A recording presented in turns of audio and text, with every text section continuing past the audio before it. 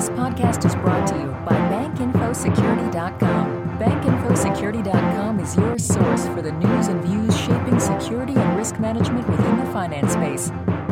Cross-channel integration and mobile banking. Where will banks and credit unions place the emphasis in 2011? Hi, I'm Tracy Kitten with Information Security Media Group. I'm here today with Jim Pitts, Project Manager for the Financial Services Technology Consortium within the Financial Services Roundtable. Jim, mobile is expected to be a channel of big investment for financial institutions in 2011. Now, when we step back and take a look at how the mobile channel fits into the overall financial enterprise, how will that mobile piece be integrated with other banking platforms? Well, Tracy, thanks first of all for having me, and thanks for also starting with an easy question. I like this one. I think we'll see the mobile channel fit with financial services a lot like chocolate fits with peanut butter. It's going to empower individuals like they've never been empowered before relative to access and convenience, especially. Integration of mobile services with financial platforms will have, I think, a long and healthy developmental future with financial institutions. And I think it's good news is financial institutions have already done a lot of heavy lifting relative to this type of integration during the evolution of the World Wide Web and the Internet as they rolled out e-commerce and online services. So a lot of the pioneering they've done the last decade or so with web innovation will be kind of like a shoehorn as we slip into our mobile capabilities like a new pair of shoes probably. So the exciting stuff is really what's different about mobile, though. There'll be some opportunities to do things in a much more dynamic and robust way with mobile, I think. You don't have to lug your PC around or your 100-foot extension cord to take advantage of all these opportunities. So I think we see a lot of that already, and we'll see significantly more as mobile capabilities progress. And that's definitely a positive outlook that you have, Jim. We often talk so much about the security concerns surrounding mobile, and we rarely get to talk about some of the innovations that are going to lead to a positive change. So I'd like to talk about that security issue just a little bit, however. We recently conducted a survey, our Faces of Fraud survey, which took place in the fall, and we talked quite a bit in that survey about channels and channel integration. And one of the things that we took away from the responses that we got from that survey was that financial institutions are not investing across the board in channel integration.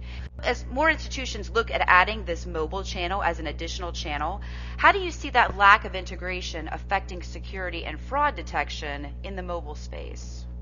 Well, I'm guessing that your survey covered a much broader base of institutions than I'm typically working with, so I can't really address all of those perspectives. But my personal experience with top financial institutions is that they are typically familiar with, or I should say maybe not unfamiliar with, cross-channel fraud issues and opportunities. I know that our members are focusing in this area, many of our members are focusing in this area, working to develop and define optimal solutions there. But it's a paradigm shift, and it's still shifting, I'd say. Very complex. It's going to require major renovations, reaching across multiple technologies and systems. So I guess I'd ask you to think of the Extreme Home Makeover TV shows. It's going to be a full renovation. It's a dynamic environment, constantly changing. It's probably like remodeling an airplane while it's in flight. Leading FIs will prove out the technology, and then they'll invest to generate optimal value for their customers, I think, as they see fit. And I think that's okay. It's okay to prioritize, do first things first, and maintain good resource stewardship as they go. So, now, when it comes to the mobile channel, as you've noted before, mobile is something that financial institutions are looking at, and you're seeing quite a few of them look at it, and it makes sense, right? It's again that chocolate and peanut butter mix. But when we talk about channel integration, how does mobile fall into that fold if they aren't moving toward integrated channels already and they're bringing mobile in? How might that impact mobile down the line? Well, I think it's going to vary quite a bit from institution to institution. I really can't answer for all channels or all institutions, but I think many institutions specialize in different channels or have single channel specialties or limited cross-channel capabilities. So naturally, companies will focus on channels where they have high customer demand or high volume and integrate based on those opportunities, probably. Regarding mobile, some institutions will have a big demand there, and some will have little or none, potentially depending on their market base. So certainly you'll see institutions with high demand accelerate their integration of mobility and mobile-related services into their existing systems.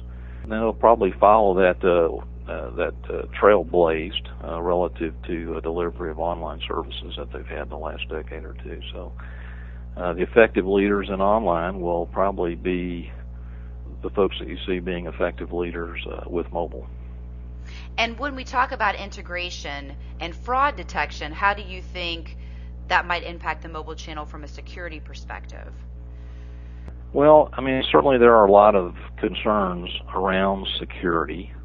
I do think that there are a lot of issues around, mostly, I see some big issues around unregulated providers flooding the market with application du jour, so to speak. And certainly as adoption increases, I think we'll see fraud increase. But I also think that there's good news there in that the mobile channel is very conducive to raising the bar on fraud prevention. All kinds of things are available that we haven't used to a significant degree in other channels, like real-time alerts, device-augmented multi-factor authentication, chips in the device's SIM cards and other type chips. I think out-of-band authentication and verification is going to rise with mobile, and certainly there's built-in PIN input capability and even biometric type capability. So I think all of those things are going to be positives as mobile integrates into the more traditional services.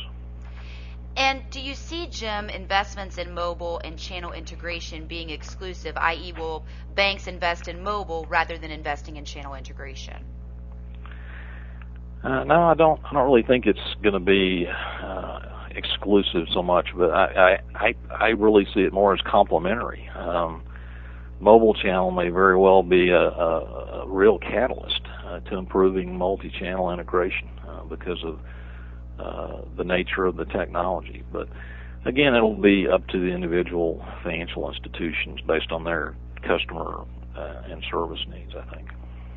Now, when we talk about mobile, of course, that brings a lot into the picture. It could be mobile banking, it could be mobile payments, it could be loyalty programs that are facilitated through the mobile channel. So when we talk about investments in mobile, we're not only talking about financial institutions, but also merchants as well.